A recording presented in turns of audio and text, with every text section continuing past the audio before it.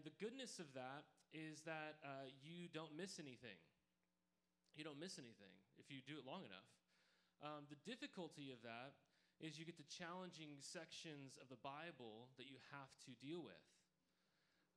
Because if we got to the end of chapter 4 and I looked at chapter 5 this week and I was like, oh, that's kind of awkward, let's just move on. You would get here today and you're like, what about chapter 5, you know? And I think chapter 5 is definitely one of those chapters that we get to when we're reading 1 Corinthians and all of a sudden we're like, you know, let's just go to 1 Corinthians 13. Love is patient, love is kind, you know? And we want to land there. But this morning, guys, chapter 5 is so important for us. It's a very crucial topic, and it really deeply rubs against our comfort levels. It's a topic that, quite honestly, we don't have much of a category for anymore in our modern times, and for various reasons. But if we fail to receive what this passage has to say to us, it will be extremely devastating for you. 1 Corinthians 5 is a classic passage about church discipline. Church discipline. I said the D word, yeah? That's the word that we hear it, and all of a sudden we go, ugh, you know? Like, anybody in here like discipline? Anybody? Who loves to be disciplined? Who's a masochist, right? Who's like, nobody, right? I mean, nobody likes being disciplined, but here's the thing.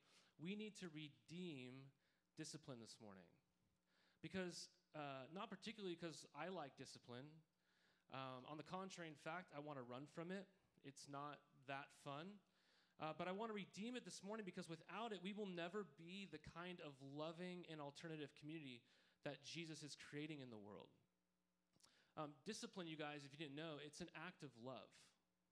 It's an act of love. I'm not sure if this is on the screen. I can't remember. But Hebrews chapter 12 describes this. If you're a follower of Jesus, if you're a child of God, it says that the Lord disciplines those he loves and chastises every son that he receives. That's what we're told, that God loves you, and sometimes that means that you'll be disciplined by him. And when we talk about discipline, we're actually talking about love. My mom reminded me even this week of a story where I was 9 years old, and I went with her, as I often always did, to County Market to go grocery shopping as a 9-year-old. And one day, for whatever reason, I saw this toy gun that I really wanted. Okay, this is not a nice toy gun. I didn't go to Toys R Us, right? This is a grocery store gun. Okay, so just a cheap old gun. I didn't have any money, right? I was 9. I don't have money. I'm 9. And I said, Mom, I'd love to have that toy gun. And my mom said, no, you can't have that. But I really wanted it. And so I took it. I took this toy gun. I stole it, right? My mom didn't know this. We get home, like 20-minute drive home from there. We get home. My mom sees the gun. She goes, Josh, where did you get that gun? And I just, fudged my words for a little while. And then I finally confessed that I had taken the gun. And my mom was a pretty good mom because my mom didn't say to me, she didn't say to me, well, Josh, never do that again. And she didn't say to me, well, whatever, it's just a cheap gun. She said, Josh, get in the car. Get in the car. We're going. And we drove all the way back another 20 minutes, another 40 minutes round trip to the grocery store. And I remember having to walk in and give this gun back to an employee and apologize to this person that I had stolen this gun. Right? And so even as a 9-year-old, that was a really formative experience for me. And we would say this, like, do you think my mom was being a good mom? You think so? I think she was. I didn't feel it. I thought she was a jerk at the time, right? But I didn't, but she was, right? I mean, we would all say, like, you're being a good mother when you do something like that. Would you say that my mom was loving me? Yeah, totally, right? She was loving me because she had a bigger picture in mind. She had a vision for the kind of man that she wanted me to grow up and be. A man who had some character, right? A man who actually realized that if you take something from someone, it affects them, right? It harms another person, things like that. And so I look at a situation like my mom, and I see that discipline actually is an act of love when it's done right. When it's done right. It's always an act of love. And so Paul goes, in fact, as far in this passage as to say that the church that actually takes sin seriously in this way is in fact being a sincere and truthful church. It's what he says in verse 8. That is able to actually truly live a life of celebration. Living a life of celebration. So here's kind of the big idea, the roadmap for our time together. In chapter 5, you guys, we see that a sincere and truthful and loving church takes sin seriously out of love for the individual, out of love for the church, out of love for the watching world, and ultimately, I hope you see, out of love for Jesus. Out of love for Jesus. So the first thing we see is that a sincere church takes sin seriously out of love for the individual. Look with me again in verse 1. It says, "It is actually reported that there is sexual immorality among you, and of a kind that is not even tolerated among pagans," among people who aren't Christians. "For a man has his father's wife, and you are arrogant. Ought you not rather to mourn? Let him who has done this be removed from among you. For though absent in body, I am present in spirit. And as if present, I have already pronounced judgment on the one who did such a thing. When you are assembled in the name of the Lord Jesus, and my spirit is present, with the power of our Lord Jesus, you are to deliver this man to Satan for the destruction of the flesh, so that his spirit may be saved in the day of the Lord." So Paul starts out and he says, it is reported, meaning it's not a secret. It's pretty well known around town, right, that there is sexual immorality happening among you.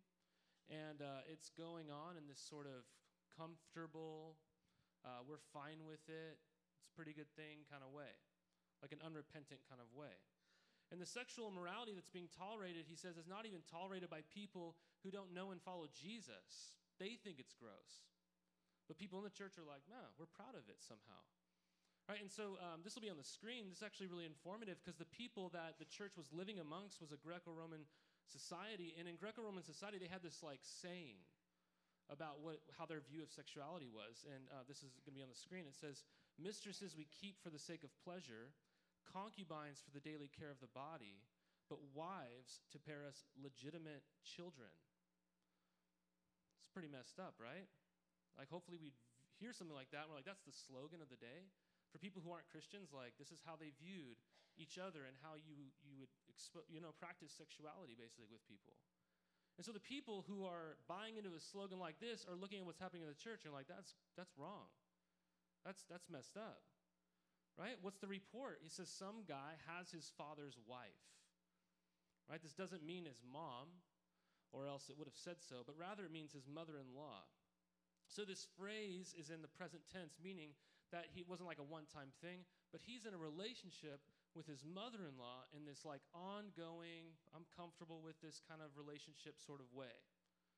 And he says not even more so that you're just tolerating it, you're proud of it. You're proud of it. And the watching world thinks it's gross, and people in the church are just like super proud about it. And he says you shouldn't be arrogant about this. He says that in verse 2. He says you should be mourning. You should be mourning, which is actually the word used in the Bible that often and always speaks about people who just experience the death of a loved one. Basically, when you go to a funeral, that feeling you have at a funeral, he's like, you should have that sort of emotion. You should have that sort of grief when it comes to this exact situation. You see, in the church, you guys, we are connected as family. We're connected as family. We aren't merely individuals seeking to use each other for our own benefit. That's not what it means to be a church. The church is a family. And so when there's a person with this ongoing sort of like comfy, willful sin in their life, he's saying that should bother you. That should bother you. It should affect you. It shouldn't be something that you look at and you go, well, that's their problem. So no, it should bother you. It's like if I were to go up to you this morning and I would just say to you, how are you doing? How are you doing? And you're like, well, not good. My mom's really sick. My mom and dad are kind of going through this ugly divorce. I would never stop you and go, no. I didn't ask how your mom's doing. I asked how you're doing. Like, I would never do that to you, right? Because we get it. Something happens in your family, there's a conflict in your family, someone's like destroying their life in some way, it affects you, right? Because that's family. You connect yourself to that other person. The church is the same way, right? It's a family affair. It should bother you. So Paul says sin is serious and it needs to be dealt with. Well, how does this need to be handled? In other words, what does discipline look like, right? Loving discipline. He says your response should be sadness and grief, and your action should be to remove this person from among you. That's what he says there in verse 2. And then he follows this up in verses 3 through 5 by saying what they should actually do. He says, so when the church is gathered in the name of Jesus, remove them. He parallels this plea to them in verse 2 with verse 5 when he says, deliver this man to Satan for the destruction of his flesh. Whoa, right? You may read verse 5 and you're like, yeah, totally. No, you read verse 5 and you're like, whoa, that's intense. Like, we don't talk very much like that. Like, if I heard you say, yeah, deliver that person over to Satan for the destruction of their flesh, we go, wow, you like this way too much, right? Like, we would just think you're going a little over the top. Like, you like discipline, like, a lot. So, but this is what it says. So what does it mean? What does it mean to remove someone, to deliver them over to Satan? What does that mean? Well, it means to remove somebody from the benefits of the life of the church, where the Spirit of God is present. It's to say, I'm sorry, but for your sake and your benefit, we need to remove you from experiencing the life in the Spirit, because you're being damaging to the whole, and it's not good for you. It's just not good for you. And so to deliver them over to Satan, basically, is saying remove them outside of the fellowship of the church. Because in the Bible, Jesus is king over all, right? But right now, if you're not a part of the church, if you're not a part of the body of Christ where Jesus is really your king, then you're a part of the world. So the Bible would talk about that. And the Bible says that Satan is the ruler of the world. And one day his rule will come to a final end when Jesus returns. And so to say deliver him to Satan is basically to say put him out of the church into the world. Because hopefully when that happens, he will be saved, right? That's what it means.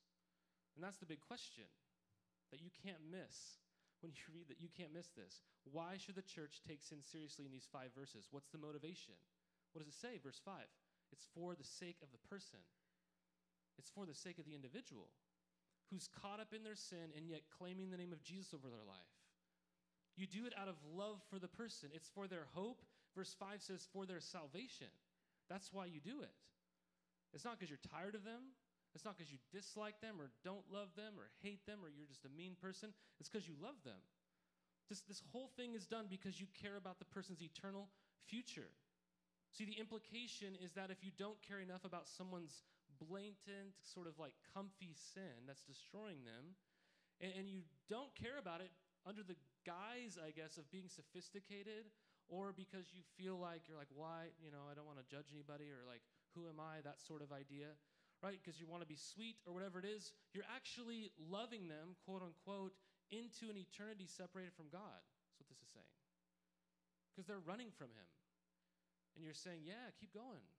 I don't care enough about you to go after you. See, removal is the last resort, but it's an act of love. It's redemptive. When I was in elementary school, I grew up in this place where we had like an acre lot, basically, in this very awesome front yard, which growing up in Montana was a place you could play in just like it was heaven, any season of the year. This huge yard. And but we lived right up against this highway where people would go 55 miles an hour, probably way faster than that, was the speed limit, down this highway. And so my parents would say, you cannot go on the other side of the fence where the highway is, because people are just cruising on by. And our fence is not like a protective fence. It's like a decorative one. There's like 2 wooden beams with a huge gap in between. So to get through the fence was super easy, right? Even as a kid. So you'd say, you cannot go on the other side of the fence, you can't play in the irrigation ditch, and you definitely cannot play on the highway, Josh. You can't do that, okay? Well, I know for a fact that I didn't listen to that from different time. I never went as far as to say, I want to go play on the highway, right? But let's just say that I did. Let's just say I wanted to go play on the highway, and my parents catch me out there on the highway, dodging cars and stuff like that.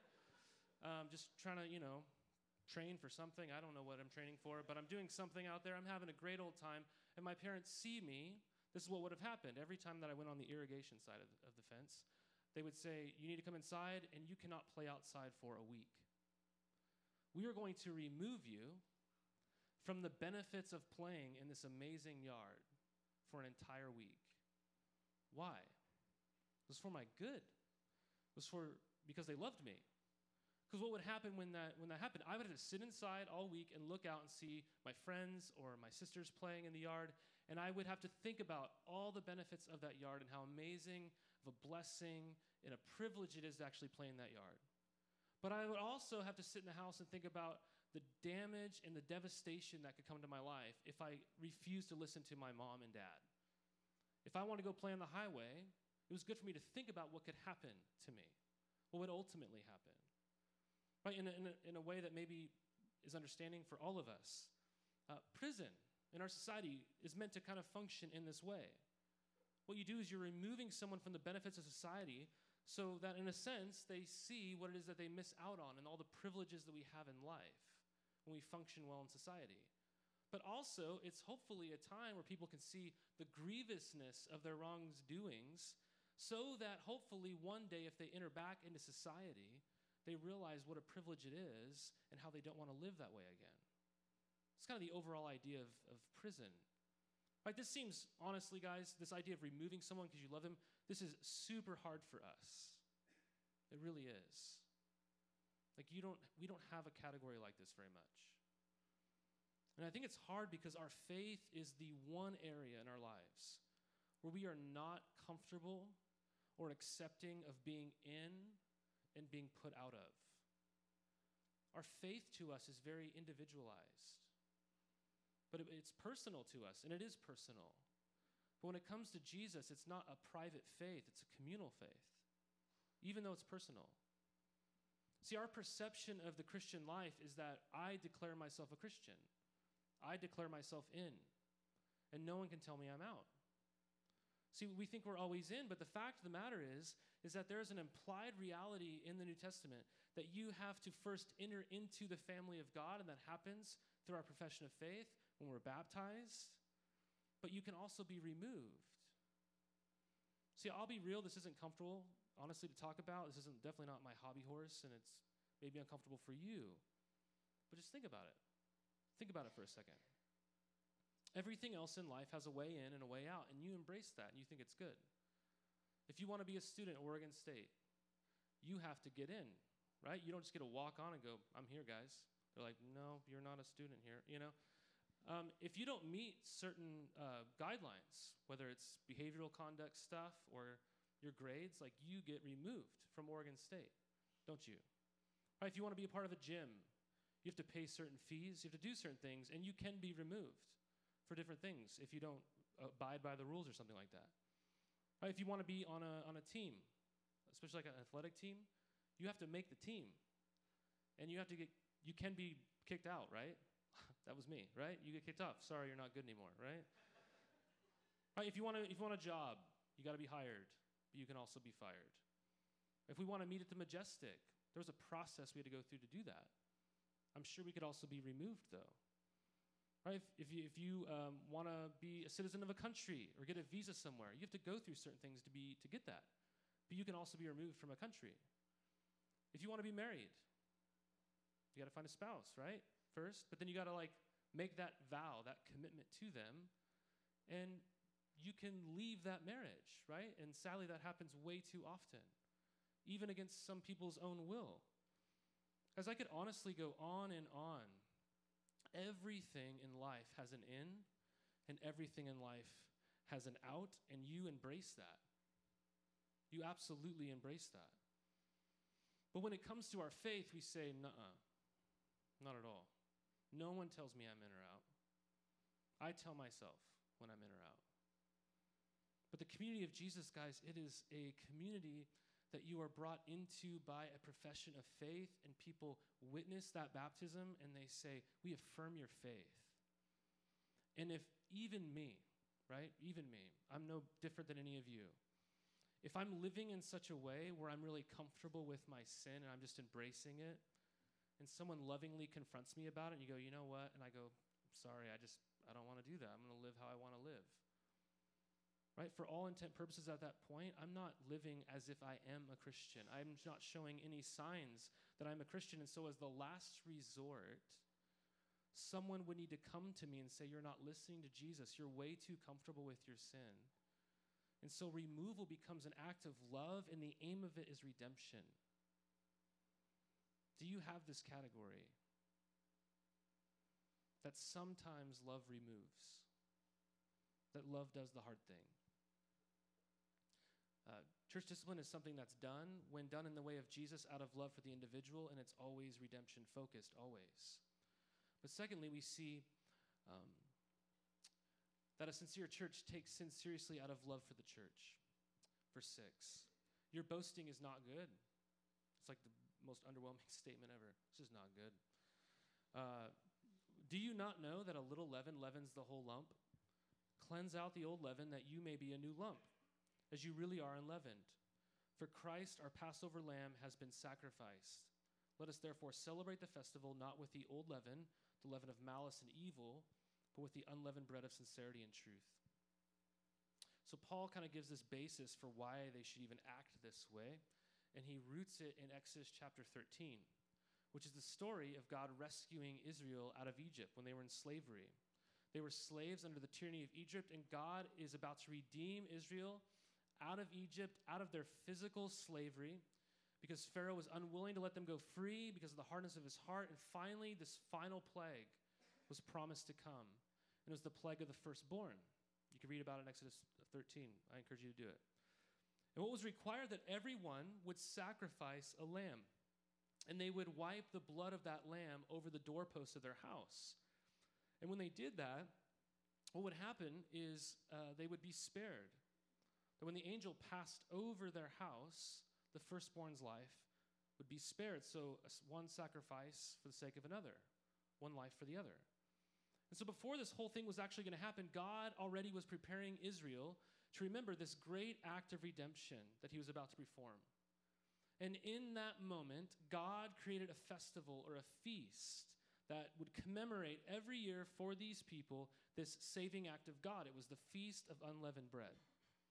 And so every year, during this unleavened bread feast, they were to actually clean, like deep clean, not clean like some of you clean, but deep clean, right? The entire house, like to rid the house of every little drop, every little tiny speck of leaven.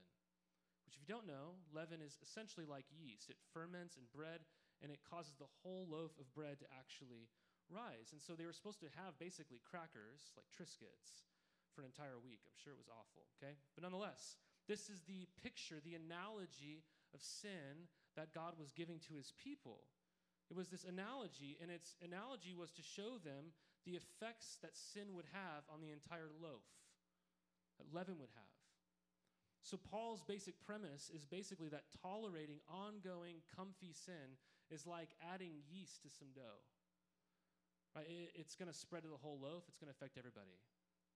If you've ever baked with yeast before, you know that not just one little part of the bread just rises, everything else is like a cracker. It's not how it works. It spreads, doesn't it? His whole point, sin spreads, you guys. It spreads.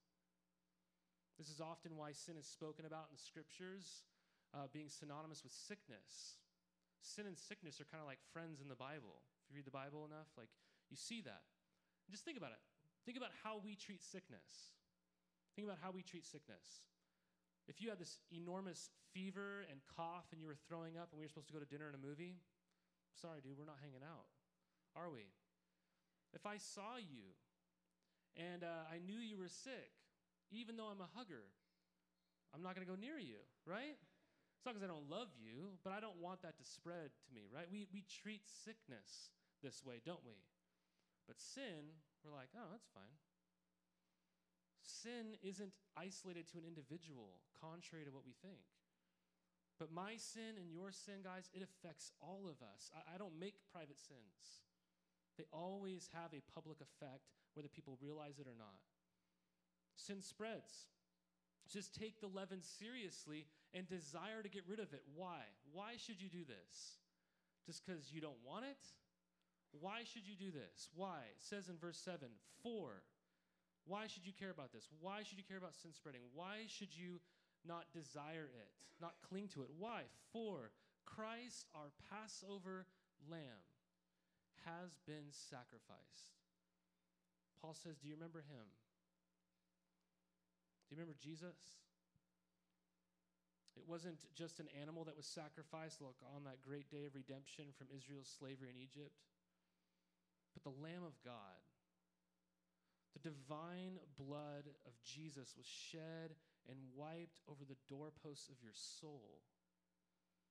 On that great day of redemption when Jesus freed you from your slavery to sin. Do you remember that?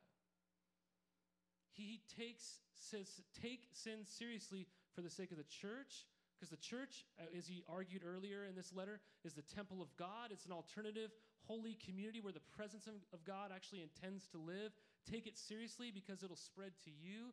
You don't want it to spread, but come on, people. Take it seriously because it cost Jesus his life. If sin isn't serious, then why in the world would God send Jesus, his only son, into the world that he made to be rejected by the very people that he came to save?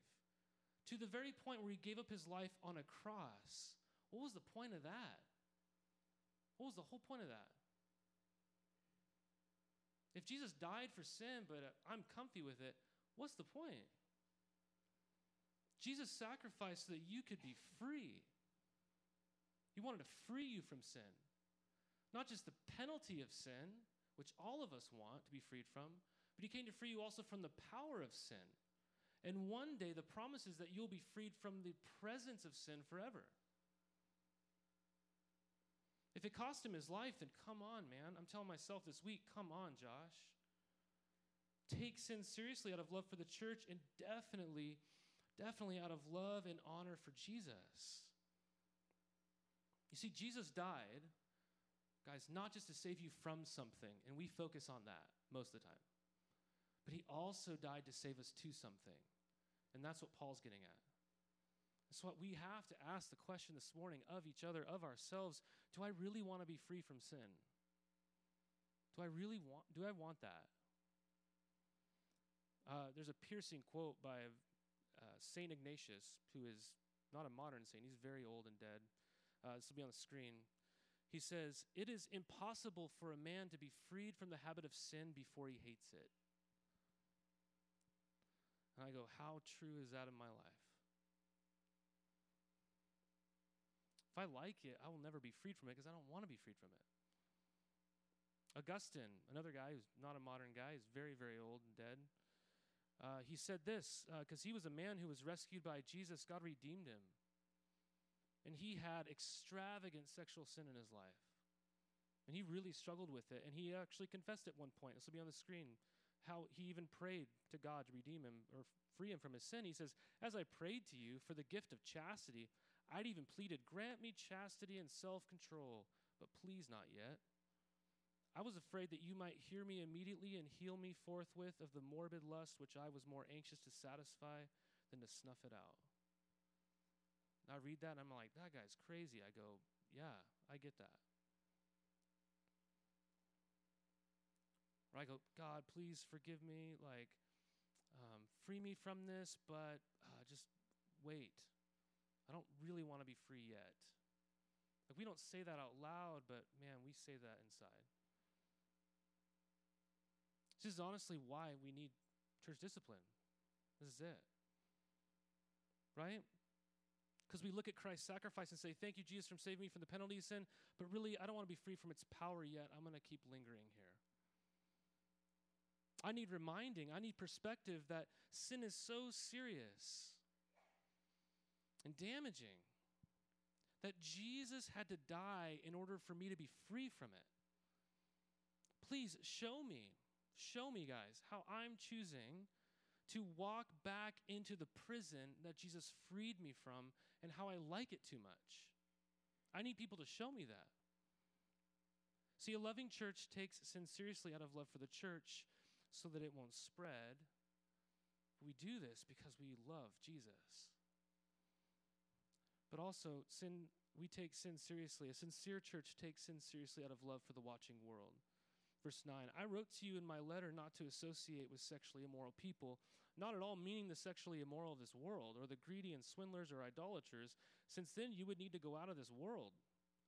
But now I'm writing to you not to associate with anyone who bears the name of brother if he's guilty of sexual immorality or greed, or is an idolater, reviler, drunkard, or swindler, not even to eat with such a one. For what have I to do with judging outsiders? Is it not those inside the church whom you're to judge? God judges those outside. And then he quotes this Old Testament verse, purge the evil person from within you. See, we find out here in verse 9 that this is not the first time that Paul's written to them. He's written to them before, and apparently they really misapplied what he was saying. Because he said, separate from the person who's just living in this comfortable sin and claiming the name of Jesus. And they're like, oh yeah, and like a lot of religious people do, they go, we're just going to separate from the world, from the people who don't claim the name of Jesus, but are living in sin, essentially. Which, come on is basically his point. This goes completely against one of the most epic and final prayers of Jesus. Do you remember this? When Jesus, before he goes to the cross, he's praying this high priestly prayer, and Jesus says, I do not ask that you take them out of the world, but that you keep them from the evil one. They are not of the world, just as I am not of the world. Sanctify them in truth. Your word is truth. As you sent me into the world, so I have sent them into the world. So Paul says, you should never separate from the world. In fact, you are sent into the world to actually associate with people in the world and love people in the world, right, who don't claim Jesus. Why? In order to bring hope and healing to those people. What Paul was saying is that the church should be a different place than the world. It should be a completely alternative community in the world. And not only is there no dividing line, apparently, of difference between the church in Corinth and the church in the city of Corinth, there's no dividing line. And that seems clear because he uses basically the same list when he describes both groups. But in fact, the church is like even worse. Kind of like loop back to the first two verses where it talks about the city looking at the church going, that's disgusting, guys. Like, we don't even do that. His whole point is there should be distinction between the church and the world. There shouldn't be distance. And you're choosing distance, and that's never been the call. The distance is actually to draw close. That's the closeness of the distance you should have. There should actually be a distinction, though, in Christ's likeness, the way you look more like Jesus, not a distance. What the church is doing is separating. What the heck, right? Paul's point here at the conclusion of this chapter is to challenge them to see clearly and realize whose sin it is that they should actually take seriously. It's not the world's, which we do this a lot. It makes ourselves feel good. You point at other people, you're like, look at all these horrible people, whatever. And he's like, no, take yours seriously. Take yours seriously. He says, why? God judges them. Verse 13, you don't. You are called to go and bear witness and hope and healing. You were never called to separate from them, but in fact, we are called to draw near to people. Paul says, though, that we should separate from certain people who are comfy and proud in their sin, who are claiming the name of Jesus. It's not unbelievers, it's believers. He says, know who you should separate from, because the world is watching, so who should you separate from?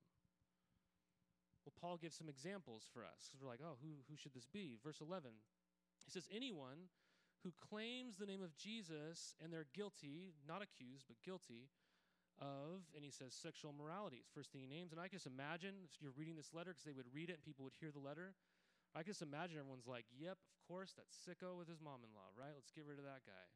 You know? That's the category they have right now. And then he goes, yeah, and those guilty of greed. And I imagine there's like a gulp, in the room or something. Idolatry, giving your heart and soul to something other than God. A reviler, which I don't use that word much, was basically someone who criticizes with their words in an abusive and hostile way, right? Basically just being mean and overly critical and attacking people, using your words to do it. He says drunkards. He didn't say you can't drink. He says, but I'm talking about people who just have to hit the bottle all the time in order to have fun, to make it through life. And they embrace that reality. They just celebrate it. This is great, And then he says swindlers, which I have never used that word in my life, right? I'm not living in the 1800s. But, which is like people who scam other people, right? They take advantage of someone else for their own sake. So how are we doing? I mean, I read this list this week, and I'm like, I should be put out of the church? Is that what this is saying, right? Shoot. Well, the whole idea is the playing field is now level, isn't it? The scary thing is that oftentimes I myself will be stuck in these types of things, these destructive and hurtful things, and I can't even see the depth of it. You know what this is like, right? When you're stuck in something, you don't even see it. I mean, the most vivid for me is when I was at the bottom, just the last straw that I had in my former life of drug abuse, okay? And Jesus dramatically redeemed me out of that. And it's crazy when I look back. I go, wow, I looked like that. I did that. I cared about that. I couldn't even see it clearly enough, right? You don't see clearly. The point is this, Paul is saying, we all need loving discipline. I need you to judge me, is the word he uses. But judge here is not just like, look at you, you idiot. That's not like the word judge is. To judge means to help me see my sin clearly. We need, like Jesus said, to take the plank out of our own eyes so that we can help others take the sliver out of their eyes. It's not that I would say, well, I have this plank, I should never even help you. It's that, no, that sliver is painful. I still want to help you. Right? We need this. We need church discipline every day. I get church discipline every day from my kids, from my wife. I mean, they know my flaws better than any of you. And they lovingly, maybe sometimes unlovingly, point them out to me. You know? There's a way to go about this that's really important that you can't miss this morning. Because a lot of us really love pointing stuff out about each other. But there's a right way of doing it. I could put it to you like this. Like I have like this mole on my neck, okay? No one likes moles. And my daughter is 1.5 years old. And a month ago, she discovered it. And you know what she did? When I carry her, she does it every time. She'll probably do it today, right? She reaches around my neck and she touches it and she looks at me in the face and smiles and goes, ew, ew. And we go back and forth and I'm like, you jerk, like, why are you just pointing out my flaws? Like, I don't like that either, you know? And she's just pointing out my moles, or she'll point to one on my head or something like that. And she's, ew, you know, she's always pointing it out, just like shaming me. So, and too bad she's a baby. I'm like, there's nothing not cute about you, so I don't know what I'm going to do about it right now. But nonetheless, okay? She points it out just to judge me, ridicule me, and shame me, right? Literally. But if I go to a dermatologist, a dermatologist doesn't look at my mole or something and go, ew, gross, right? They shouldn't be a dermatologist, should they? No, but they are going to look at it, and they're going to they're going to point stuff out to me very differently, out of care, out of concern, hoping that if one of those develops into more of a cancer-looking thing, that my life could be even saved. We're supposed to judge each other, help each other see our sin better like a dermatologist, not like a 1.5-year-old, right? See, we need this all the time. Right? We practice church discipline out of love for the other, the church, and for the sake of the watching world. I think that's why Paul comes back around to the main individual at hand, and his point is this. It's not that the moment someone is greedy, you remove them. It's not the moment that someone gets wasted that you remove them. It's not when someone falls in sexual sin that you just immediately remove them. It's not those people. You could fall a lot, but if you care about your sin and you want to not want it, that's different. He says it's for the person, though, that's like, no, I love this, and I don't want to live differently. That person's tuned Jesus out. He says you need to remove them for their benefit, that hopefully they might come around and be saved. See, the church should be a place of healing, not rejection. It should always be that. And if it's not, I don't know what we're doing. But if we never reject the virus of sin, but we embrace it, then the church can actually never be a place of healing, can it? Because all it will simply be is a place where we're like spreading all these diseases and we're like, come on in, you know? That's not a place of healing anymore, is it? Well, what's the whole point? Why do we do this? It's out of love for the watching world, guys. The world is watching and it's grossed out. The world is watching. Is the community of Jesus any different? Is it a place of healing and wholeness, or is it no different? Is it no different?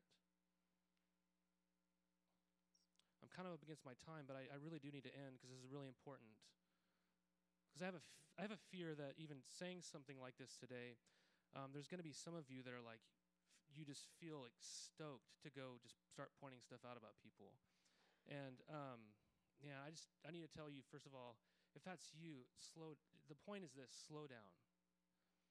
And really see that the point of chapter 5 is not so much you would start going around just pointing everybody else's junk out, but so that you would start seeing your own and saying, help me see mine. But secondly, there's some of you in this room that you're like, no, I'm a really loving, compassionate person. Who am I to ever point anything out? And that's not the call of this passage at all either. You're doing a great job of seeing your brokenness, but you think you're being a good friend, but you're actually being a really bad friend because you're not seeing the eternal picture of our lives. And so we can be very damaging when we do this. And so I'm going to give you 3 practical things that you must assess. It'll be on the screen. This is what I think about this all the time. Okay? First one is this. If someone is like in sin in some way, you must first figure out if they're just ignorant of it. Because they might just be ignorant. They might be a baby Christian to some degree. They might be new to the faith to some regard. And they just don't know. And so you approaching them on something and like just rebuking them or whatever it is, that's not helpful. You just need to come alongside them and be, hey, like I know you're new to the faith. Just so you know, Jesus has a vision for all of your life, not just some of your life, all of your life in every area. And this is what he says about this. It's for your good and for his glory. And if you live it out in this way, you'll experience the joy of that. And oftentimes, if a person's a genuine follower, they're going to go, oh, that's really hard and that's really painful, but I want to do that. All you got to do is just teach them. You just got to show them. But sometimes people are really faint-hearted. They're very aware of their sin. Maybe it's like they're always battling with their anger. And you don't need to come alongside of them and tell them once again, that's wrong.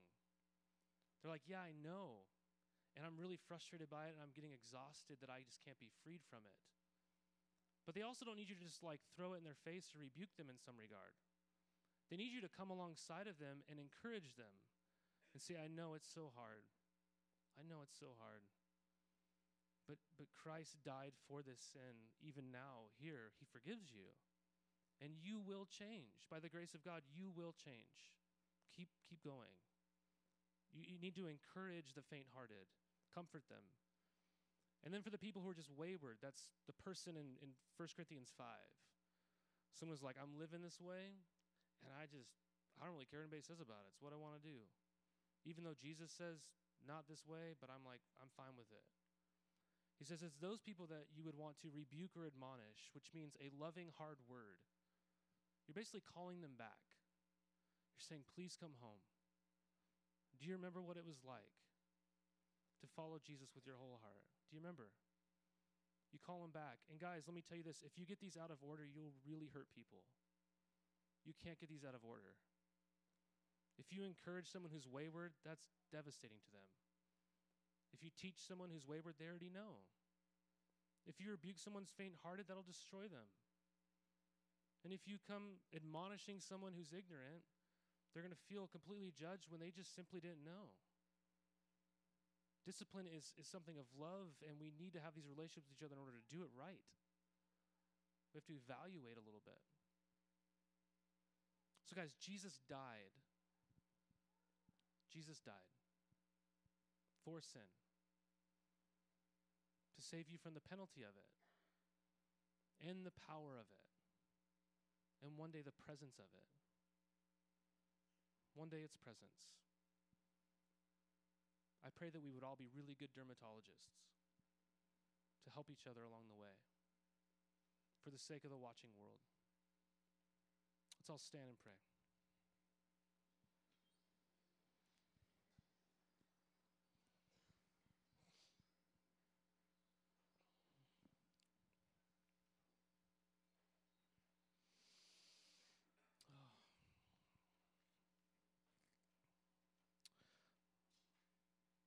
God, you want us to be people who are free And you want us to be people who are celebrating, who are sincere, who are truthful, and who represent you well. And so, God, I pray you'd give us hearts that bask and just swim in your grace, that we extend that to each other all the time. But God, that we never are comfortable with our sin to where we're just like, oh, it's just the way it is. God, you long to continue to free us from it, and I pray our hearts would yearn for that.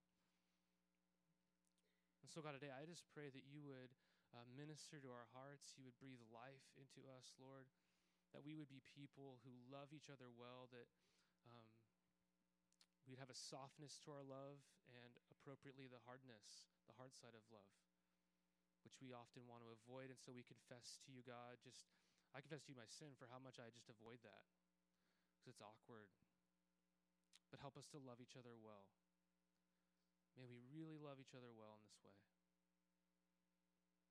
Would you unify us, Holy Spirit? Would you just cause maybe the seeds of your word that are planted in our lives today to flourish?